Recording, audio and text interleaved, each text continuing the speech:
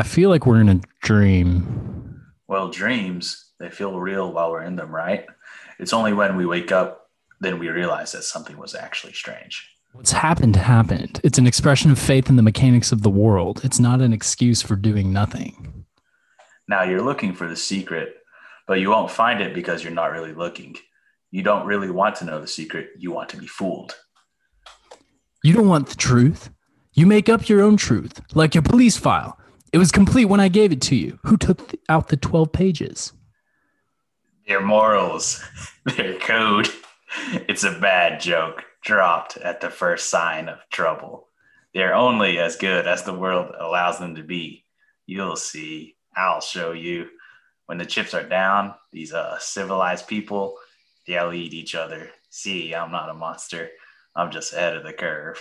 No, brother. They expect to find one of us in the wreckage. The fire rises. All right, all right, all right. We used to look up at the sky and wonder at our place in the stars. Now we just look down and worry about our place in the dirt. We live in a twilight world. There are no friends at dusk. Let me sleep. Let me sleep. Go ahead. This is a layover episode dedicated to covering Tenet, the new film from Christopher Nolan, and our top 5 Nolan films across the board. Eric, I just want to congratulate you on a stellar. You had back to back. You had Joker and McConaughey. So I want to congratulate you on 2 great impressions. I appreciate that because I'm not that great at impressions. I like how you gave me the McConaughey one. That was a challenge for me, and the Joker one as well. But I did enjoy doing the McConaughey one for sure. Yeah, Interstellar is one of the ones that I'm interested to talk to you about because you said you did rewatch it recently, right?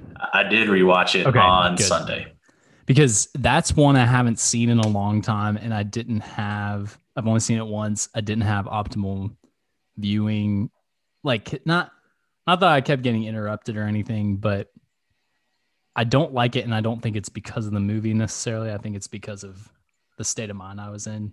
So I'm excited to talk about that one. But yeah, so for those of you listening, it is just me and Eric tonight. And I see Eric has his Inception poster that he put up. Got Inception. Yeah. And the Interstellar IMAX poster and my Christopher Nolan movies. Every Christopher Nolan movie I own. There we go. I need to I'm going to take a screenshot later so I can save this momentous occasion. But I thought about there. Memento. This memento occasion. I want to try to make a poster for this podcast that is like you and me somehow flipped either Inception or Tenet style. So we'll see what I can do. I'm not great for Photoshop, but yep, just me and Eric tonight. Olivia decided to sit this one out. She said so she's seen some of the Batman movies, but she hasn't seen very many of the other Nolan movies. So now that we're doing layover episodes, this was a good opportunity for us to just hop on and talk about some stuff. So some Nolan movies. Oh yeah, I'm excited. Nolan is one of my favorite filmmakers. I'm not like a Nolan fanboy, but I do enjoy a lot of his films, if not all of it, a lot. So yep. I'm excited to talk about Nolan. He's always a good time, and I'm excited to talk about Following too because that's his earliest feature, and the one that got him got him the opportunity to make Memento, and Memento exploded. So he had kind of a gradual rise to fame, but you get to see these early days where I think he made Following for $6,000. Yep. And he worked with people he knew. He shot it over a year. But kind of see him stripped down was really cool. But also, I think I appreciate him more now, and I don't give as much credence to a lot of people's complaints about him now that I've seen where he's been from. I think I see more humanity in his movies because a lot of people say like he's emotionless and all this stuff, but and I think there's some degree of truth to that, but I'm a little more skeptical of those complaints now, if you will. Oh yeah, for sure. I'm only halfway through The Following, but I definitely saw from the following, I saw a lot of the counterpoints to people's arguments about him being terrible with writing characters that have depth and dialogue being dry, because the following, it has two characters that are pretty interesting so far. And the dialogue is pretty natural and not as bad and generic as some of the other people complain about on his later movies. So, yep. Yeah. So we will get into all that. Like we said, we'll talk about Tenet first, because Tenet's kind of in the forefront of, I would say, I mean, popular culture right now, similar to Wonder Woman. It's not on Tenet's not on HBO Max or anything yet, but it was pretty highly anticipated last year, and I looked on Rotten Tomatoes, and it's still one of the top streaming movies right now. So we're going to talk about that and cover that movie, which is a lot and, it really and fun, but yeah, I think that'll be a good conversation. Yeah, Tenet.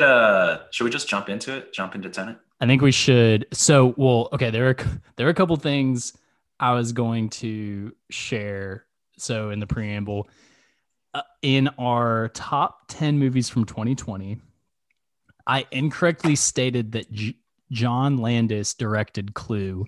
In reality, it was Jonathan Lynn. I will always do my best to come back and correct my mistakes on our podcast, so I had to put that in there. The other thing is, Eric, this is insane. Did you know that? So you know that Christopher Nolan has a brother, Jonathan Nolan, right? Yes, of Westworld fame and all those. Yes. Those. Yep. Did you know that he talks with an American accent because he was raised in Chicago? I did not know that. Yeah, so they're related, but they have different accents. That's just like little trivia. Did you know that they have a third brother who is a con artist? Really? Is in prison. Yes. Is that where he kind of got like the inspiration for Following? I don't know. I don't know if it's documented or if it's I found out about this today.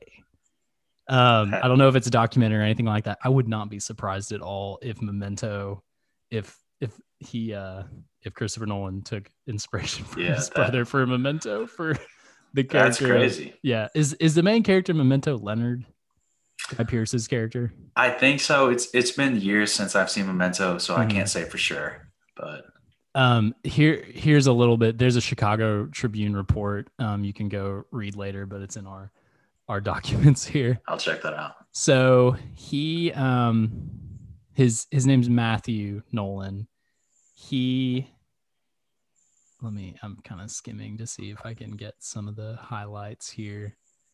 He was arrested. Here we go. The FBI arrested Nolan in February 2009 as he left a bankruptcy court in Chicago and charged him with the 2005 kidnapping and murder of a Florida accountant in Costa Rica. Oh my. A judge later ruled that because of insufficient evidence from Costa Rican authorities, Nolan could be extradited to Costa Rica to face only false document charges. That's wild. Yeah, I didn't know anything about that, but the latest update from that article was that he had tried to break out of prison was charged again by the judge another like 14 months or something. Anyway, just totally wild. Did not know that is at wild. All. Yeah.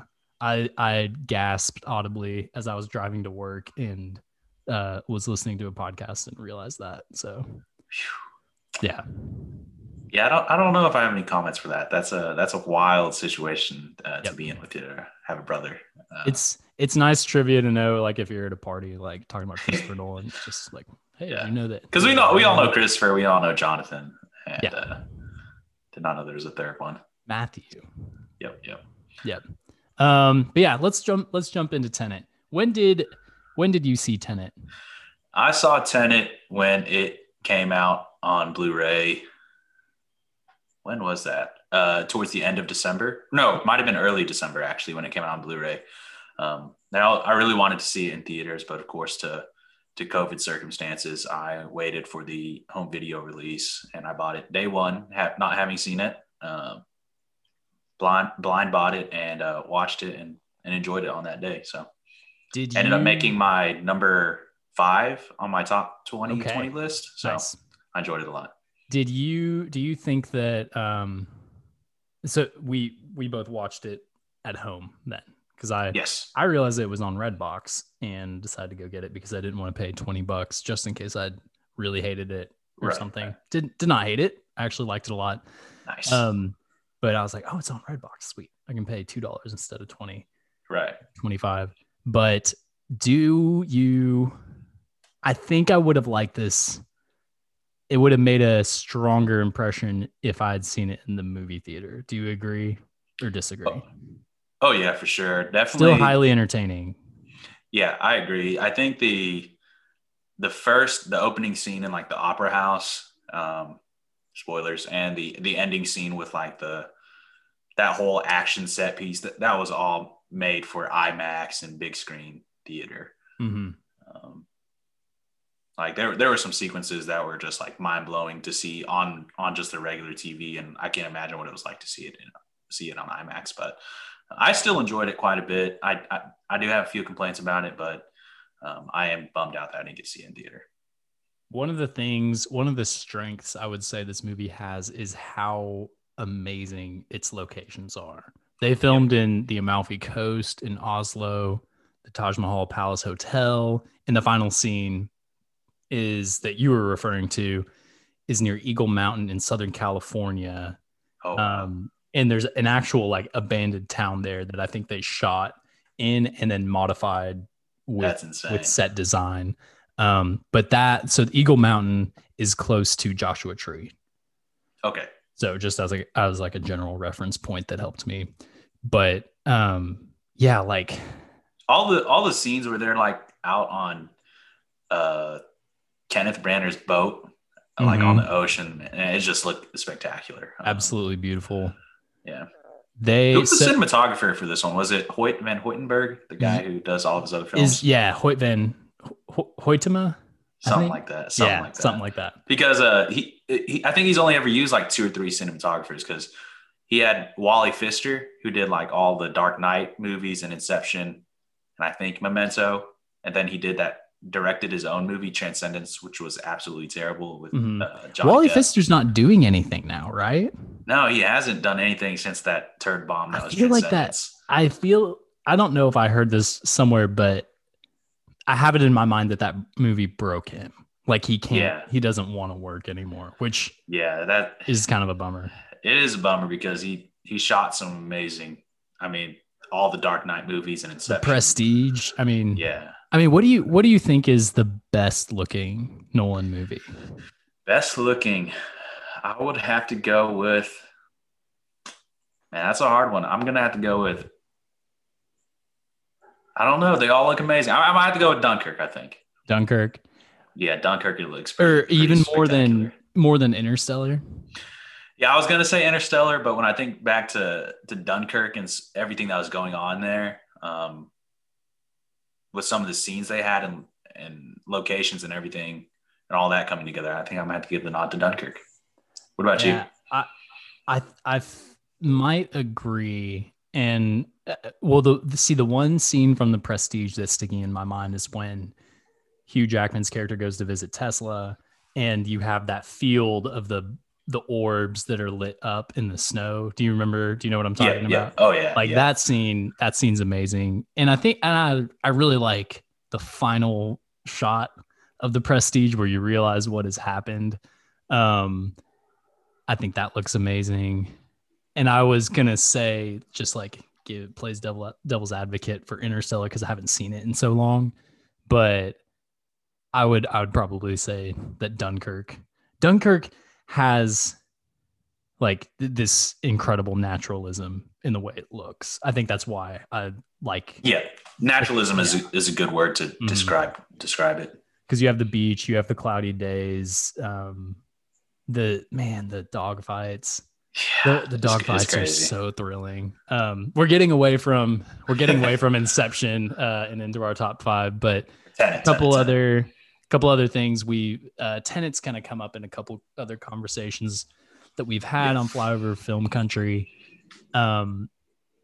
Christopher Nolan kind of had like a savior complex mentality and thought that, like, it was reported that internally he was saying to people that he thought that Tenet could save the theatrical experience All right, in right. theaters. That's problematic.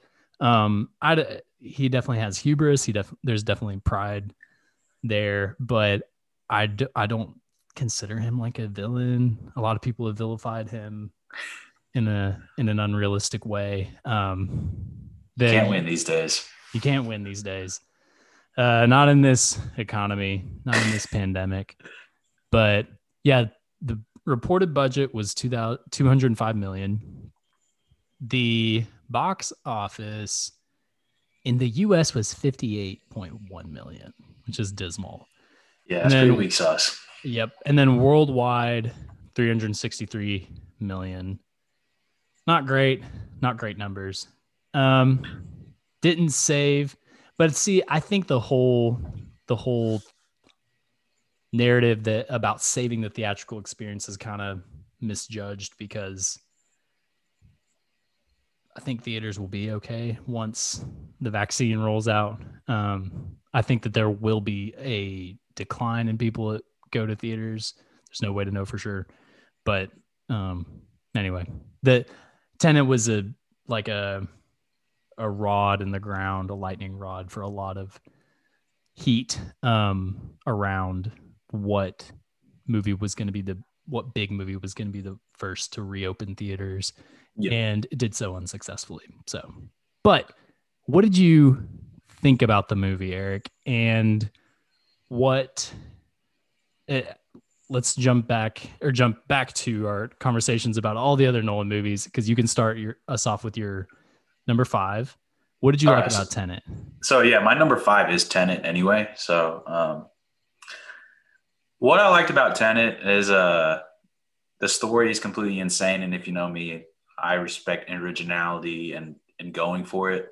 So a story that makes you think and challenges the knowledge and the experience of the moviegoer is always something that I'm always going to enjoy. And Christopher Nolan manages to do that in all of his films. But I think Tenet was probably his most challenging film for just the moviegoer so far. One part of it being challenging was that you could not understand the dialogue in like 60% of the movie.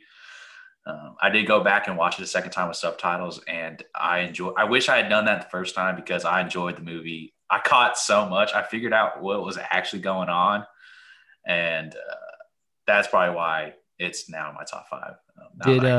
Fully flesh out with the plot details and some of the things that I just didn't understand the first time around. So you watched it once without subtitles to like, obviously it's not a theater, but I'll watch it without subtitles to try and hear and be totally engaged. And then the second time with subtitles. We watched it. I've only seen it once, watched it with subtitles. There's so much exposition in Tenet. It was equally a reading game as it was much a mind game for me to try to interpret the amazing visuals and action that was happening, and then also reading, oh, okay, so this is what's happening now. But I do think that helped me understand it. Yeah, I'm no stranger to subtitles either, because I do watch like a ton of anime and Korean movies and Japanese movies and Asian movies in general. But you're right, this had a ton of dialogue, and my eyes were definitely busy. And I'm a pretty good subtitles reader, just because I've been doing it for so long. But yeah, it was a lot of exposition, which is definitely one of the weak points of the movie. But what I liked about the movie the most are definitely the action set pieces. Like that whole the opening and ending sequence are just some of the best action set pieces and sequences that I've seen in a really long time. Mm-hmm. Like, there's that one scene in the final act where that double explosion in that building where it's like being reversed, and they're up top, then on the bottom it explodes. I was just like, I couldn't comprehend that. It was nuts. I think that I got to give credit to my friend who made this comment, but and you could like go into definitions all day. I feel like that's rabbit hole in and of itself. But I think that the main thing that I enjoyed so much about Tenet is that my friend Will Jenkins said like Tenet's a sci-fi movie because the mechanics of what's happening is the story, and it's engaging. And a lot of people will say that is also its primary flaw. And I understand that. I agree with that to a certain extent. But at the same time, like understanding, okay, the inversion is based in physics. There, even the beginning scene with the scientist in that cell or that kind of bunker who had all the objects that were inverted, and how you could just like, he was picking it up with the glove. That it's so simple, but it gives this realism and kind of grounded approach to, there are all these objects. We don't know how they got like this, I guess from a nuclear explosion, but then sets the pace for the rest of the movie. I was on the edge of my seat, making sure I was paying attention to every detail, and it paid off at the end of the movie because I still had questions, but I was totally enthralled the whole time. Yeah, definitely. I always enjoyed sci-fi is one of my favorite genres, so it's like a perfect fit for all the Christopher Nolan movies, because I think half of his catalog are like sci-fi element movies. So, yep. And it's to me, Inception on steroids. It's a lot more complicated, a lot more, more twists and turns. I remember seeing Inception in Olivia and I have talked about this on one of the Scott Pilgrim episodes, because Inception came out the same year as Scott Pilgrim, I believe. I remember seeing Inception and I was like, that was really cool. And then a bunch of my friends said, I did not understand what had happened. And I said to them, how did you not understand? It was so visually straightforward. So yeah, I don't know. I was like, it's not that hard to understand people. So yeah. And speaking of which, my top 5 is Inception. Oh, your number 5 is Inception? Yeah. Is Inception in your top 5? It is. Okay, cool. Yeah. So Tenet's not in my top 5. It's in my top 6. This isn't, sorry. I just looked at my, I looked at my Letterboxd ranking for Christopher Nolan's movies, and it wasn't what I had changed it to. And I freaked out for a second. Anyway, we're all good. Inception is my top 5. I think where some of the things that I was talking about earlier with Tenet, Inception makes up for better, because partially I think with time I might come to enjoy or regard Tenet in the same way that I regard Inception, but I find them so similar, yet Inception as like a better complete, like, what's more, the word? Is it more rewarding? I'm finding it more rewarding as a look at Nolan as a filmmaker. I guess that's what I'm trying to say. Here's my theory about Inception. And I've had years, literally, I guess this year is going to be the 11th anniversary of. That's crazy to think about. Yeah. So it's so good. The action's so great. The rotating hallway scene. It's all so fun to watch. I got one thing to say before you go into this. Yeah. There's I don't even know if it's a conspiracy theory at this point, because it's almost based in fact that Christopher Nolan stole the idea from Inception from an anime movie called Paprika, directed by Satoshi Kon, who's directed a lot of my favorite movies. The plot of Paprika is that there's a machine that you can use to go into people's dreams and like control their dreams and change them. It's therapists use them to help with like therapy. And the plot is someone goes in and steal these dream machines and uses them for like, for wrongdoing. Have you seen Paprika? Yes. And it's literally, it's amazing. There's literally a scene in Paprika where there's a guy running down a hallway and it's literally the Joseph Gordon-Levitt scene. You put them, people put them side by side, and it's like the exact, like almost frame by frame, which is, yeah, it's kind of sketchy. Is there a YouTube video or oh something? yeah. Okay, there's a lot of it out there. I want to watch it. Comparisons between Paprika and Inception. I want to watch it, and I also want to push it out to our followers so that they can watch it for themselves too. I would hate to find out that was marred, that this great movie is marred by and that's copyright. Yeah, I mean, it's nothing is ever truly original, but it borders on the line of almost like him stealing it, but there's a lot of similar things going on between each movie. Well, kind of there's the I can't remember the name, but the White Lion Cub movie that Lion King just is a blatant ripoff. Right. Yeah, it's that. Yeah. Exactly like that. That's too bad. Anyway, Inception, you can and then you can share your thoughts and like where it falls in your top 10. Top 10. Inception to me is a kind of look at, well, my interpretation of it is that Cobb is stuck in the dream, that all the other characters are different manifestations of who he is. And the reason I think that is because the more you watch it, one of the most important characters, other than I guess Elliot Page now, other than Elliot Page's character, is Joseph Gordon-Levitt, who is constantly what is the word? Berated or he's like underappreciated and just criticized the whole movie, even though he's very capable and like has that really great action scene. He's a great fighter. So you watch that and you're like, if you pay attention to the dialogue, which I think is underrated, and people say it's exposition heavy, it's kind of boring, it's more about the mechanics, which are thrilling.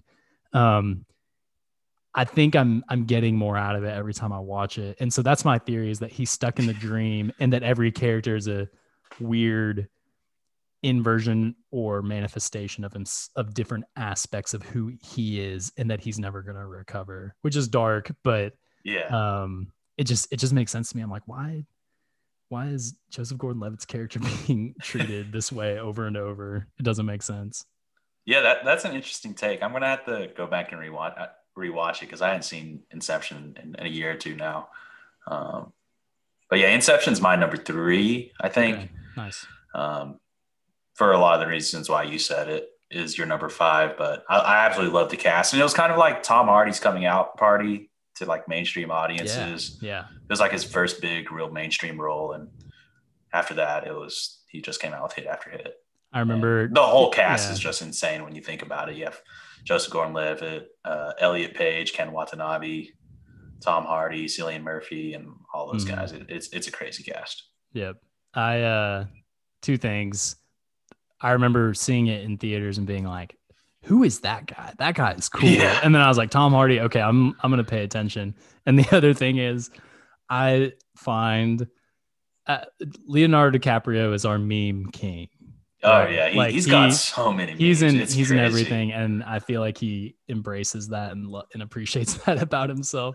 But probably my favorite Leonardo DiCaprio meme is the one from Inception with him and Cillian Murphy, where he says, "There's a dog behind you," and he said, "What faces is he making?" And then it's him squinting. I've seen that. That's a good one. Yeah. You're right. DiCaprio has a ton of memes. I never really thought about that, but yeah. Got Django. I think like every movie he's been in like the last 10 years he has an iconic meme from. Yep.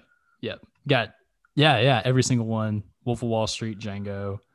Yeah, it's wild. Inception has, I think it's that one and maybe another one. I can't remember. He's got a lot from Once Upon a Time. Mm-hmm. So many memes. So you have anything else to say about Inception? I do not. Do you want to share your number 4? Yes. So my number 4 is going to be Dunkirk. Nice. I saw this one in theaters, and that was definitely one that you had to see in theaters to get the full experience for sure. The whole, with it being a war movie, all the set pieces, the action, the whole battle on water, air, and land. I didn't really. I was kind of hesitant when Nolan said he was doing a war movie because to me, a good war movie has like really really good, memorable and layered characters and characters up to that point. For Christopher Nolan, to me, he wasn't very good at doing characters, and I don't know if he did himself any help with Dunkirk because I don't remember any like memorable characters from Dunkirk. I remember that Tom Hardy being in a jet or airplane, and out of that, I don't remember the characters too much. But I love Dunkirk for the experience that it was, just giving you like the good popcorn theater experience. And that's why I love it. Yep. Dunkirk is my number one. Wow. I think it's Christopher Nolan's best movie. The naturalism in the lighting that we talked about are chief among those, but also, and I would say that you're right in terms of the characters aren't necessarily memorable, but my impression from this most recent viewing experience, which was I turned the volume up as loud as would let me, which I agree was reminiscent of seeing it in a theater, just thunderous. All those the gunshots, and everything it's insane how it feels like you're there. That movie. Yep. Which I remember a couple people saying that they were frustrated they couldn't hear anything in Dunkirk as well. But now in Tenet, there's so much more dialogue than there is in Dunkirk. Yeah, there's like 4 lines of dialogue in Dunkirk. Yep. Yeah, you're just watching, waiting for stuff to happen, honestly. But the sound design on Dunkirk is amazing. You feel like you're there. I think there are two things about Dunkirk that set it apart for me as far from other war movies that kind of contribute to why I love it so much. One, and I told my wife this, that I didn't really grasp until this past Friday when we watched it again. To me, Dunkirk is a reflection of the entire country of Britain when, at that point in the war. It's a snapshot. I think the whole time thing is justified because you get to see the Mark Rylance's character go out with the boys to save just as many people as they can. That ends up being the most triumphant point when they make the huge rescue and save 300,000 people. I got teary-eyed at that point. You get to see that, but then also, I don't know, it's so good because it ends with it's sad because the two deaths are like Fortis leader, like right at the beginning, who's flying with Tom Hardy. He dies pretty quickly. The French guy also dies too, which is sad. But then I'm trying to remember if there was another death. But anyway, you get to see when Fionn Whitehead's character is reading the Churchill's statement in the paper whenever they pull into the station, and all Harry Styles is like covering his face. He's like, I'm so ashamed. I can't look at them. But then you realize that everyone's cheering. Nolan's just I was so impressed with how sensitively he was handling this moment, that like, this is an objective failure. And like all of it's in Winston Churchill's statement and rallying cry, really, but it's triumphant because it is like basically a rallying cry to continued resilience, because all these tiny boats went out and saved all these people and evaded the German bombs. I don't know. I find it very beautiful and delicate and impressive in a way that no other Nolan movie is, and patriotic in a way that like I've never seen a British and I've never seen a British filmmaker or a Swedish filmmaker or like give that kind of rah patriotism. Yes, exactly. Yeah, that's a good point. Now that you explain it like that, I never really thought about it that way. There's a lot of subtleties to Dunkirk, especially when you compare it to a lot of other war movies that are being put out today. Like, and it's patient too. It's not like bullets are flying. Yeah, it's kind of terrifying because especially on the mole, you're like waiting for them to get bombed. You know that they're not going to get off for a week. They're going to try different stuff, but they're not going to get off until the very end, and you don't know how they're going to get off the mole. Do you remember the scene of the guy? They're just kind of sitting on the beach and the wind's blowing their hair around, and they watch this dude just like take off his clothes and just start like swimming through the wave. Like pure despair. That was just really good. Yeah, you're right. Dunkirk, it's got a lot of emotion in it. Would you say it has the most emotion out of all of his movies? I would say, what about Interstellar? I feel like Interstellar would be. Yeah, Interstellar would be up there for sure.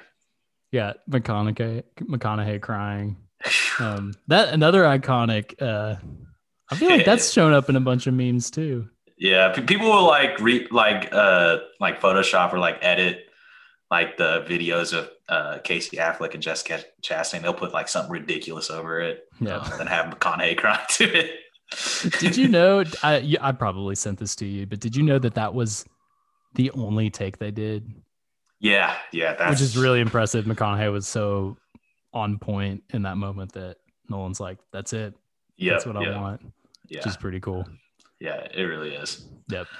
So that was your number. So Dunkirk was your number 1. Yep. So I've done my number 5 and my number 1. So, okay. What's your number 4? It's a little Nolan sandwich. My number 4 is Memento.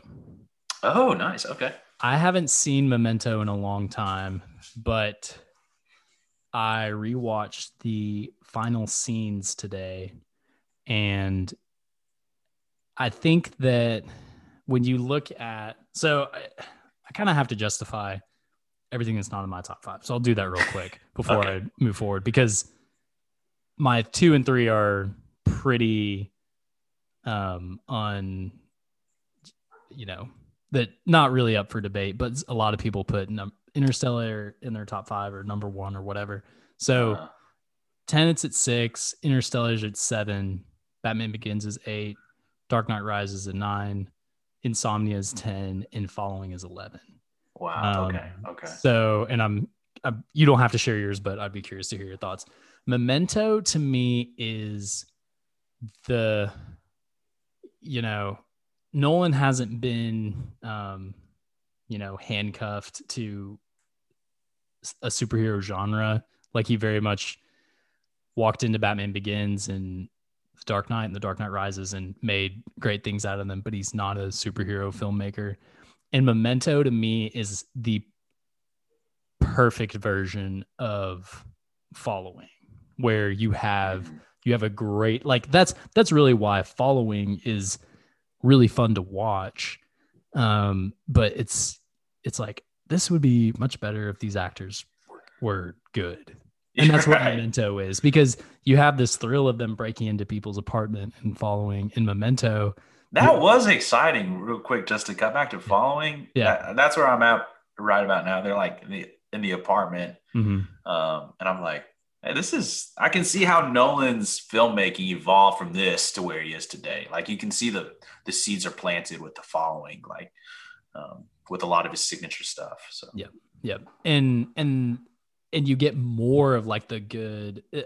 Some people say that the character of Cobb in Following. Also, it's kind of weird because DiCaprio's character in Inception is also named Cobb. So one's like, creating his own little multiverse. But some people think that Cobb's not a great actor. And I was like, I think that he's this kind of energy that propels the movie forward in the dialogue. But then you get Guy Pearce, who is so good. Like, he's got killer stage presence. Oh, I wish he was in more stuff. Yeah. That wasn't Iron Man 3. You don't like Iron Man 3. I'm not a fan of it. Yeah.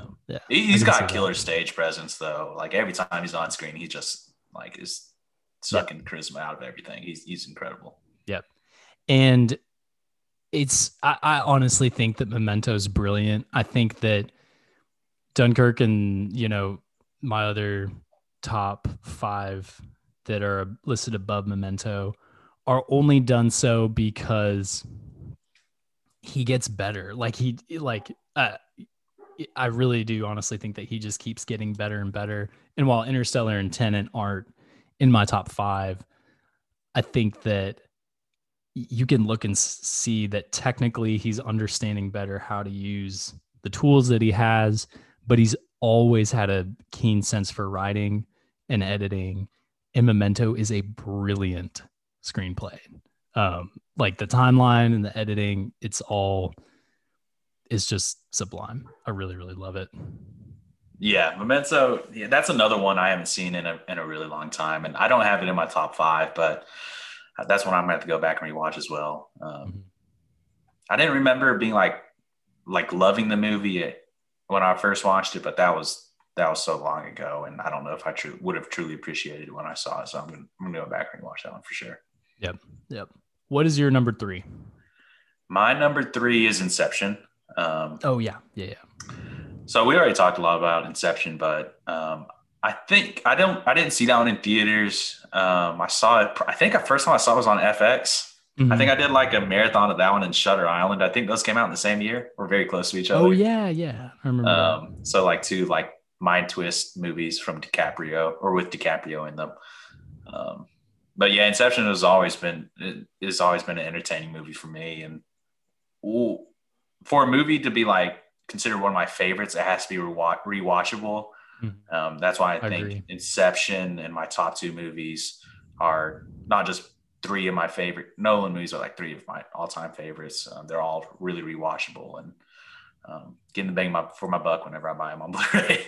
Oh, do you have all of his on Blu-ray? I have every one of his movies on Blu-ray. Nice. Impressive. I expect nothing less. I think everything after Batman Begins I have on 4K Blu-ray, so they look incredible. Like it looks like Batman Begins looks really good in 4K Blu-ray.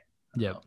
What I'm curious, or I'll come back to like what's not in your top 5 later. I want to know what your number 2 is. My number 2 is The Dark Knight. Nice. I mean, it's The Dark Knight. I don't know what else I can say about it. Iconic. It's iconic. It changed like the superhero movie game, along with some other movies, but it really was the one that like,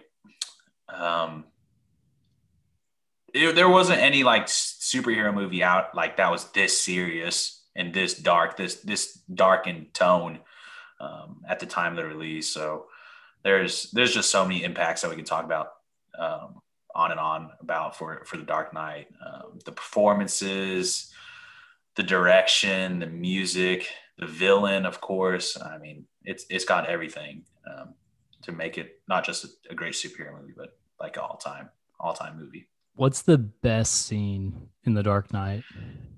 I'm going to have to – I don't know if it's the best, but my favorite scene is the opening bank heist scene. I can watch that on repeat. It is so good. And that's just because I love action, and it's every scene with the Joker in it just in general is way too good.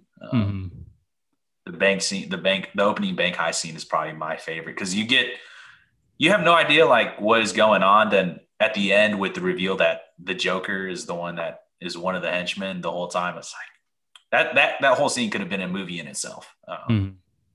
So there's a whole lot, but that's probably my favorite. What's yours? Mine, I don't know if I've ever thought about this before, but mine is definitely the interrogation scene. Oh yeah. Because I mean it's iconic. I didn't think about this until when I watched Insomnia, but Pacino and Williams in the interrogation room, that scene's really, I didn't like Insomnia. I didn't think it was bad, but in terms of it's pretty meh. The rest of you didn't like it. I thought it was like when you judge it as a Nolan movie, it's pretty meh. But as a suspense, you're saying watch it as an average, pretty average. Yeah. Yeah. But It's if you yeah. like judge it as just a crime, I mean, it's maybe a little bit more than that. But Yeah, because you look at the thing that I really liked about it is like it looks really good. The death of his partner Hap yeah, was that was really a really brutal death yeah, scene because you don't think. I guess the point of Insomnia is that Pacino didn't do it, but he becomes so tired, hence insomnia, that right. he doesn't remember whether or not he meant to do it. So it's like it's clever in a lot of ways, but to me, and the thing, and I pin a little bit too much blame on Clooney and Soderbergh for because they were executive producing Insomnia. It Oh, really? I didn't yeah, know that. yeah, it feels edited to death. That's what I don't like about it. And That's a my bummer. favorite scene in Insomnia is when they're talking on the boat, and it's just it is flawless. Like Pacino and Williams going back and forth. You get a peek inside each of their psyches, and especially Williams because that's the first like extended scene with him. Once you realize like he's the killer, Hmm. um, but you can tell he's really smart. Anyway, yeah, you get some of those toe to toe good guy bad guy vibes, but in the Dark Knight, you in the interrogation room, the reason it's so good leading up to Rachel's death and afterward when you have that amazing shot of him standing in the wreckage, Batman you realize there's a tipping point where you realize Batman is not in control. And then he Yeah. starts hitting him, realizing I have to literally beat this out of him, or one or both of them are gonna die. Um, oh, so good. The lighting's harsh, and he smacks his head into the table, and he's funny. Ledger, Yeah, Dark Knight is, man, that movie is it's legendary. I don't think it can be topped. It's probably the best superhero movie of all time. except for Aquaman. Yeah, Aquaman's Sorry, a close second. It's a close second. Aqua, my man, my man. That's why I love the Dark Knight and Logan is that's Dark Knight and Logan are like the holy grail of superhero movies for me. Those two are like untouchable. Yep. I would Marvel, I haven't agree. seen anything from Marvel to that can touch those two movies yet. So, Yep. yeah. I would agree. Did we hit all our five? I still have my number one, I Ah, think. yes. Okay. So Drum my roll, number please. one is Interstellar. All right. I so there's a Talk lot of to me about it. reasons that contribute to Interstellar being my number one. Probably one of the top reasons is the theater experience. We saw this one in IMAX in Little Rock. It was me, my brother, Gordon, and Devin. This was one of the movies we went to go see on midnight release. Was it? I'm pretty sure it was a midnight release. Is this a summer movie? It was, I believe, a winter movie. I believe, Okay. or a fall movie. I think it was a fall. I could be wrong. It could be a spring movie. I remember seeing it and then having class Okay. and talking about it afterwards. But we saw it in IMAX in a packed theater. It was like not in, and you know that IMAX theater before it closed down. That thing was huge. The one There on wasn't. Chenal. Uh huh. Yeah. Yep. There wasn't an empty seat in the crowd. I mean, Nice. it was literally packed to the rim. And seeing it with all those people and seeing everything that happened in that movie on the big screen, all the emotion, all the crazy space sequences, it was an experience that I'll never forget. It was probably the best movie going experience that I've seen so Nice. far. And then just all the subsequent, everything that happened after the movie, like all the theories, it's a fun discussion. Everyone is like kind of like Inception. Everyone has their own theories about what happened. People that love the movie love to debate about the movie with people that hate the movie. So it's always a fun discussion point, and the total of all that is why it's my favorite Nolan movie. It's do you think that I'm trying to get better at paying attention to movie scores, but the movie scores of Nolan's movies that I've paid attention to the most the last couple I guess like week and a half, whenever we Uh-huh. decided to do an episode on this, was The Dark Knight and Inception. I've listened to Tenet a lot because it's intense and it helps me focus. And Dunkirk, but Yeah, I haven't the listened to Interstellar in a long time. And and the Interstellar score is yep. so good. I listened to that, like one of the songs when the scene where, I don't know if you remember when McConaughey is trying to dock uh the ship into like the little spinning ring thing after Matt Damon does his stupid stunt and blows the whole thing yeah, up. Matt Damon shows up out of Yeah, nowhere. he shows up out of nowhere, which was, when that happened in theaters, everyone's like, what the heck? At first, like, you see Matt Damon laying in a capsule, and you're like, my brother leaning over is like, is that Matt Damon? It's like, what the heck are you talking about? Then he gets up and like, holy crap, that's Matt Damon. Like, which was one of the best held movie secrets ever. Matt Yep. Damon being in Interstellar. He's not in any other Nolan movie. No, he's not. And I Yeah. remember, I think when that's he why was- it's so surprising. Yeah, because like literally he was in Interstellar, then like a couple months later he was in The Martian, which is another Mhm. big scale sci-fi movie. Yep. So there were a lot of memes back then about him being in Interstellar and The Martian. But the score of Interstellar is so good. One of the that song when he's docking was one of my most played songs of, I think it was 2014 when Interstellar. Oh, came out. nice. I listened to that song so much when I was just like studying or working out. That is, man, that score is so good. I looked, so it released in September. So y'all probably saw it opening weekend of beginning of September before Thanksgiving break. But man, I regret not seeing it now.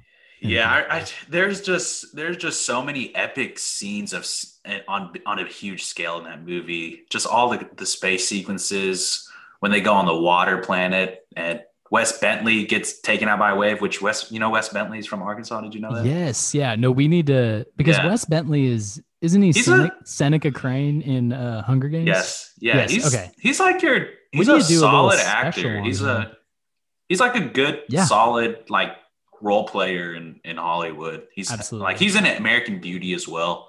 Mm-hmm. With Kevin Spacey, which no comment on Kevin Spacey. The guy from what's that one? House of Cards. But Robin Wright's the star of that. Yeah, according to Netflix. Yeah. But Wes Bentley. I think I know her cousin. Oh, okay. I'm pretty sure that this girl I'm thinking of is his cousin. Nice. Maybe second cousin. I don't know. I'll have to look that up and get back to you. Yeah, I was like, oh, sweet. Wes Bentley is going to be in a Christopher Nolan movie. Then 20 minutes into the movie, he gets taken out by water. So that was a bummer. I thought it was like 40 minutes. It was 40 minutes. It was 40 minutes, yeah. But like he was in the movie for like a solid 15 minutes, which is kind of a bummer. Mm-hmm. But the water planet, the ice planet, the him falling through time, and just the themes of family and love. I mean, it was a gut punch for me at the end. So I think you've inspired me to revisit it, because I think that's, maybe I need to just turn up the volume really loud. Just for the music alone is so good. The music is so good. Because that was a Zimmer score. The Zimmer is doing Dune, which is slated to release later this year, which is why Nolan got Ludwig Göransson, I think that's his name, for the Tenet soundtrack. Was Tenet really just a soundtrack, or just some dude like mashing the keyboard? I mean, I just remember sounds. I liked it. I think it worked for the Bond, like kind of country destination hopping. How about Robert Pattinson just completely like turning over his image from Twilight into like a leading Hollywood man? That's quite a turnaround. I'm down breaking that type into Batman. Yeah, I saw a story where Robert Pattinson was avoiding this crazy fan whenever it was around his Twilight days, and then he finally took her out to dinner and complained about his life the whole time, about how hard his life, and she like never talked to him again. He just like scared her off. But He didn't like Twilight? Is that not a thing? Oh, did you not? Are you being serious? I didn't know that. No. I don't keep up with Twilight news. I think he was complaining to her He hated on purpose movies in order to make her go away. But also, yes, he did not like playing Edward. I remember Cullen. I remember watching like Twilight like here and there. I haven't seen like bits and pieces, but there was some insane scene in Twilight where they're like playing baseball with each other. I think that it was in a Twilight movie for some reason. I remember vampires playing baseball, and I was like,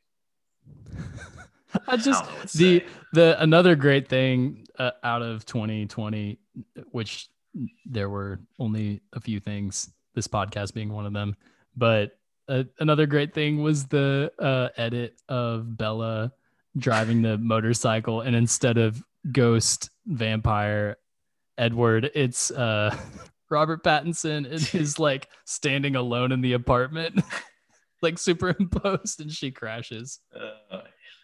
Well, Kristen Stewart, now that I think about it, she's kind of turned her career around as well after Twilight. She's been in some solid movies here and there. Oh yeah, for sure. Taylor Lautner, I think he's the one that unfortunately has been in fell by the wayside. Yeah, it's hard to break type when you're. It's hard to break type when you're casting movies or TV shows like that. Yep. Like, the other actor that comes to my mind is like Kit Harington in Game of Thrones. He'll never break the typecast of him being Jon Snow.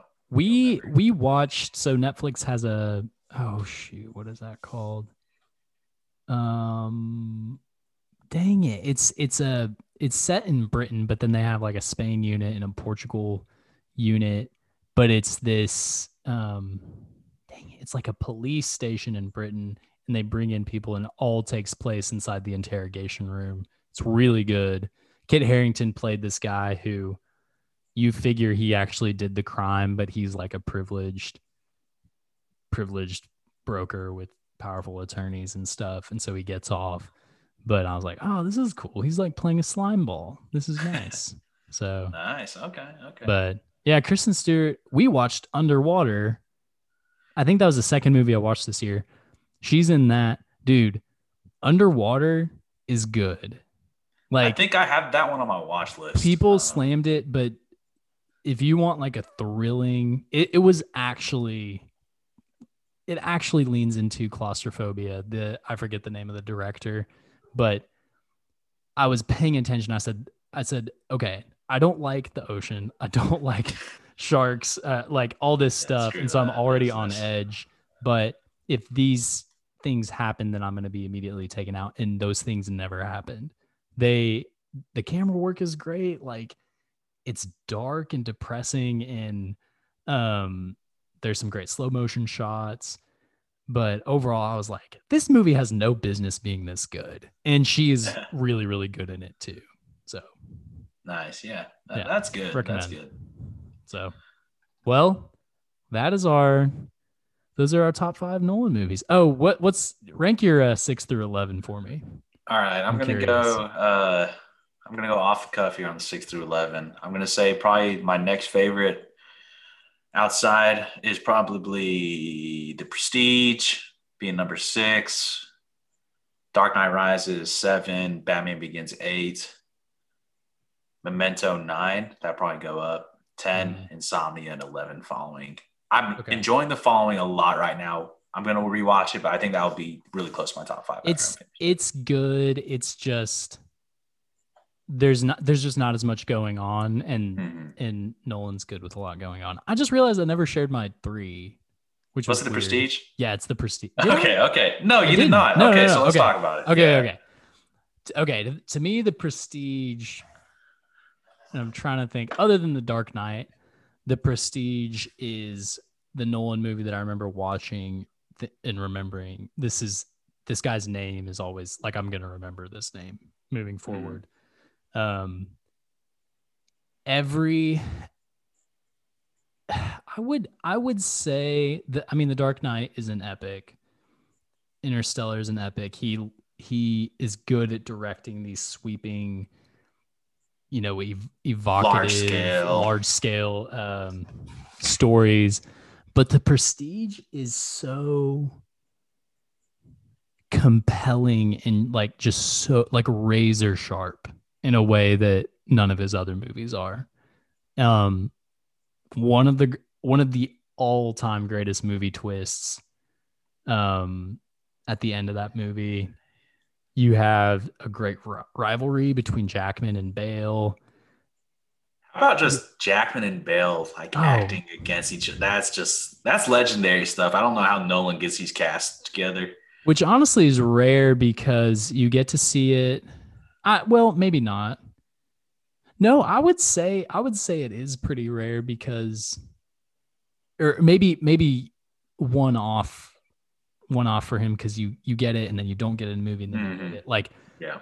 you have great characters in Insomnia, but then you don't in The Dark Knight Rises, and then you have great characters in Interstellar, and you don't have that in Tenet. Like he kind of swings between really great dialogue and really great character investment to look at this cool spectacle and this cool idea, and these characters are a vehicle for that. The Prestige is both in a perfect balance. I would say even in a way The Dark Knight isn't, because The Dark Knight, the main flaw of The Dark Knight is the fact that Batman is a secondary character and the Joker is the main character. In The Prestige, you have two basically anti-heroes, and Jackman comes out on quote unquote top, but both are despicable people, and that's the point Nolan is trying to make. And it's, oh man, it's so good visually. It's amazing. Love it. Yeah, that's you bring up a good point. For some reason, I just like seeing like despicable characters, anti-heroes, like the characters in The Prestige and Joker and Dark Knight. Those characters are just so much fun to watch compared to like your stereotypical protagonist and hero. Or would you say like protagonist, like John David Washington's character? Yeah, that he doesn't have a name. That makes me so mad. I don't know why. I know that I was gonna go on a little rant here. I love John David Washington. I think I've only seen him in Black Klansman before Tenet, and I wish they gave him a little bit more to work with in Tenet. He's kind of just going from here to there. He is great. With what he has to work with. I would argue that because Pattinson's doing a lot of work, but Pattinson has an easier job because he just doesn't have as much camera time. And so you kind of like unintentionally like, oh, this guy's funny. He's kind of relaxed. He's like the slick James Bond guy. Yeah. Exactly. And, but then it also is cool because later on you realize, oh, he was so at ease that whole time because he's used to this. Like he's used to going back and forth in time. And then you don't understand that until later. But real quick, what do you think the best either like stunt or visual effect in any Nolan movie is? Oh man, that's a good one. Why don't you answer it and let me think about it? Okay. I think that some of the scenes from The Prestige might be in competition, but I would say that just from a logistical standpoint, either the crashing the 747 in Tenet or the destruction of the plane heist midair in The Dark Knight Rises. I don't know what Nolan has against planes, but both of those are just, you're like, oh, like what the heck? They bought a 747 to crash. They were gonna like construct one, and then Nolan was like, "Let's just buy one." I know. I'm gonna have to go with that Tenet one because when I watched that, I was like, "This looks way too real. Like, there's nothing CGI about this. Yep. This is." And knowing Nolan, there wasn't anything CGI about it. I mean, it was all practical. That's a good one for sure. I mean, the Tenet was just like Nolan just like having a blast. He was just having a hell of a time doing all those crazy action set pieces in Tenet. Especially the last 30 minutes of the movie is just off the rope. Hit him off the top rope. I think that Nolan deserves credit also on this front. Um, for Inception, I guess I'm trying to think through all of them. Interstellar and Inception had to have had insane CGI budgets and work done to make that all look real. But all of the other ones, especially Dunkirk, like, man, the explosions on the beach and that kind of thing. Yeah. But then you think about like the hallway fight scene and you look at the behind the scenes and how much work went into that. Yep. And then the place of that hallway fight scene in Inception, it is, you could consider it a large scale special effect, but it's happening at the same time as other large scale special effects. So I don't know, like proportion wise, they're all kind of mid-grade, but all very hard to pull off special effects. But he's so dedicated to each one that it all kind of amounts to something more than the sum of its portions. Yeah, if that makes sense. Which I just love the hallway Inception fight scene too. Big fan. Yeah. That does. He has so many memorable scenes. It's crazy how one director just has like so many like legendary movies, and within those legendary movies, just all these memorable moments and scenes. He's still working. So it's going to be interesting to see what he comes out with next, and if it's a movie that we're going to have to watch with subtitles or not. I'm going to say, off of the pattern that you talked about earlier, it's going to be a no. So hopefully no more subtitles or just eardrum destroying when we're watching movies. Who knows? It was weird because like on our TV, we have like a Bose soundbar, and then we have like our TV volume. Yeah. And on our TV volume, it's less bassy. In our bass or our Bose, it's more bassy. So I was like, man, this is kind of crazy. And I turned our soundbar off so that I could focus more on the dialogue that was happening, because it would get drowned out by planes crashing into stuff. Yeah, I was fumbling around with the remote the whole time. Like, they start talking. Turn it up, turn it down. Yeah. Turn it down when like the bass is destroying the whole neighborhood. Yeah. Because my subwoofer. Did you get the police called on you? No, unfortunately not this time. But I always have the subwoofer. You can like control the bass on the subwoofer. I always have that thing cranked up to the max. But like whenever you watch a Nolan movie, you're running a high chance you're going to be blowing out your subwoofers. I always have to crank that down. Yep. It's always fun time watching Nolan movies. I want to see Guy Pearce brought back in a role in a Nolan movie. It's kind of high budget strange. Role. It's strange that he hasn't. You know what I mean? Like, yeah, Guy Pearce. I mean, it's been 20 years since Memento was released. And he hasn't been in anything. What was the last big thing he was in? Prometheus. Yeah. Was he in Prometheus? Doesn't he play the old guy in Prometheus? I have no idea. I haven't seen Prometheus. He plays Waylon, I believe. Yeah, he's wearing a ton of makeup, and I think CGI makeup in it. Okay. So you can't even recognize that it's him, I think. Yeah. But Guy Pearce was also Memento following, and then Memento, and then Insomnia. Like, I don't see Nolan working with Pacino again. Or honestly, Hilary Swank, which is one of the reasons like that is a weird combo. Well, it's a good cast, but then you watch it and he brought back, what is the name of the guy who plays Hap, who ends up in Tenet? Martin Donovan. He's the guy right at the beginning of Tenet who talks to the protagonist. Martin Donovan's great in it. Robin Williams is great in it. Hilary Swank is good, and that was right around like $1 Million Baby, and she was pretty hot. She was hot like an in Oscar Hollywood winner. then. Yeah. But I think that once you see Nolan's movies improve as he gets more control over casting, which is a huge part of being a good director. It's like, I can work with this guy, and I'll be able to, direct this person.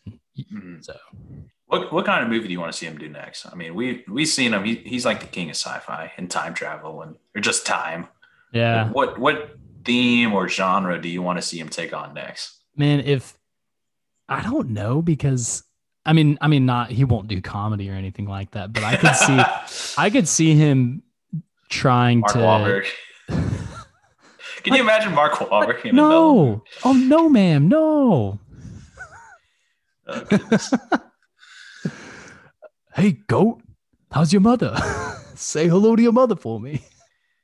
Have you seen that? It's Sandberg imitating Wahlberg on Oh SNL. man, that's incredible. I think that Nolan should do a musical. Music. Oh goodness. I think that he has enough hubris to convince himself that he could do it and work with a He would just make something so insane. it well and that's why here's someone made a good point on Blank Check. It would have to be something of Les Miserables scale.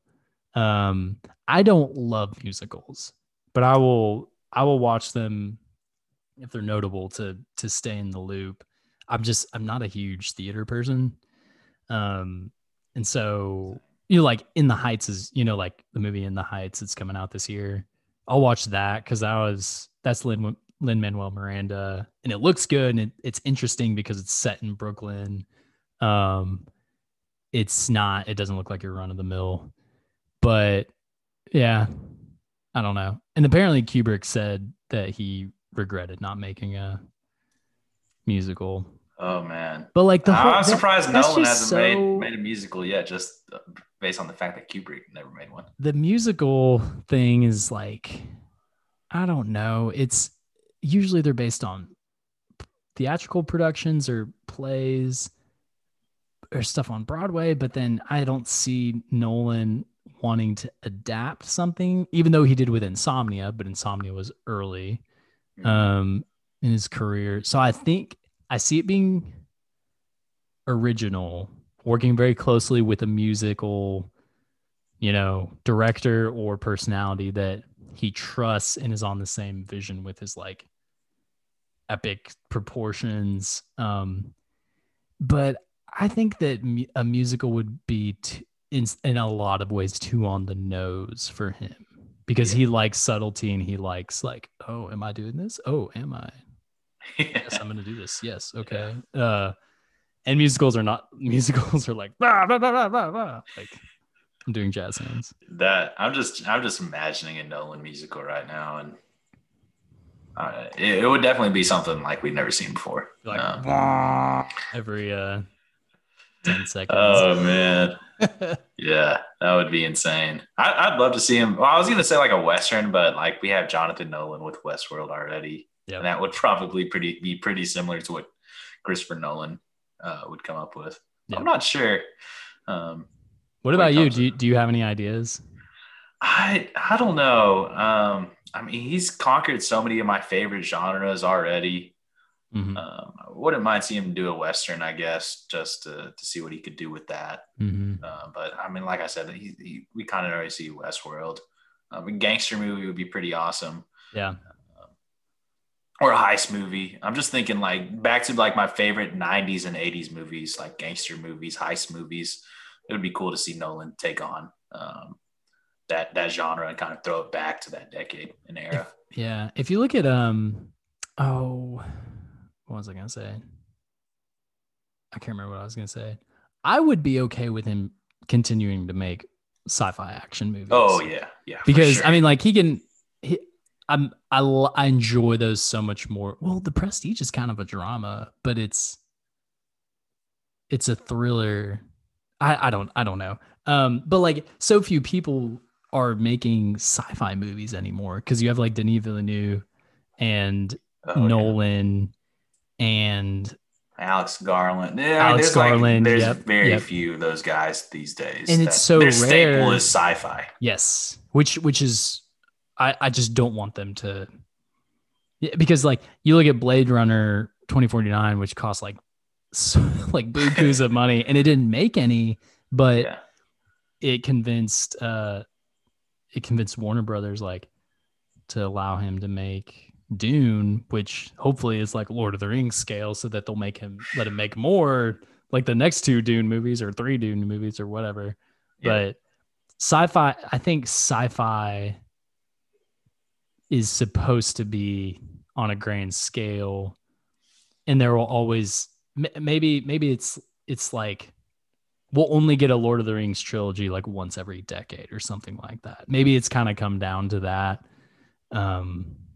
But I don't know. We'll see. Yeah, the sci-fi Demand the is so sci-fi, weird for sci-fi and fantasy. Yeah, it's because you have it going up against like franchises like Star Wars Yep. and Marvel, and it's tough when you have those movies making billions and billions of dollars, and then you spend a huge budget on a thing like Tenet, and it barely makes its money back, if at all. Yep. Yep. When you could have made a superhero movie, and it would have made billions and billions of dollars. And that's why Nolan is so unique, because he is always bankable. Like I mean, up until Tenet, all his movies had destroyed at the box office. Like even Interstellar, it was such a grand scale and people were so excited for a space movie from the director of The Dark Knight that they went to see it. But you watch that movie, and that movie is long. I think that's one of my main problems. It's like 2 hours and 40 minutes. Yeah. That's one of my main. That's like Wonder Woman 84 long. One of the weak points of Interstellar is definitely like when they're not in space, you kind of tune out. When they go back to Earth with like Casey Affleck and Jessica Chastain, it's kind of a snooze fest. Yep. Why don't they just stay in space all the time? One of my favorite Letterboxd reviews was, if I was Casey Affleck's dad, I'd look for a way to stay in space too, or something like that. Oh man, Casey Affleck, what a guy. Wait, who? Who are we talking about? Oh, I'm gonna have to. I don't know if we can talk about this on the podcast. I saw one of my favorite actors is getting canceled. I don't know how I feel about it. Okay, maybe we'll talk about that off mic. How about that? Oh man, it's a tough time for me right now, Isaac. Yeah, I'm just gonna leave it at that. Hey, it'll be okay. Thank you. Yep, don't worry. I don't know why all my favorite actors get canceled. I don't know what the deal is. It's kind of making me question my taste, my judgment in you, Eric. I'm just kidding.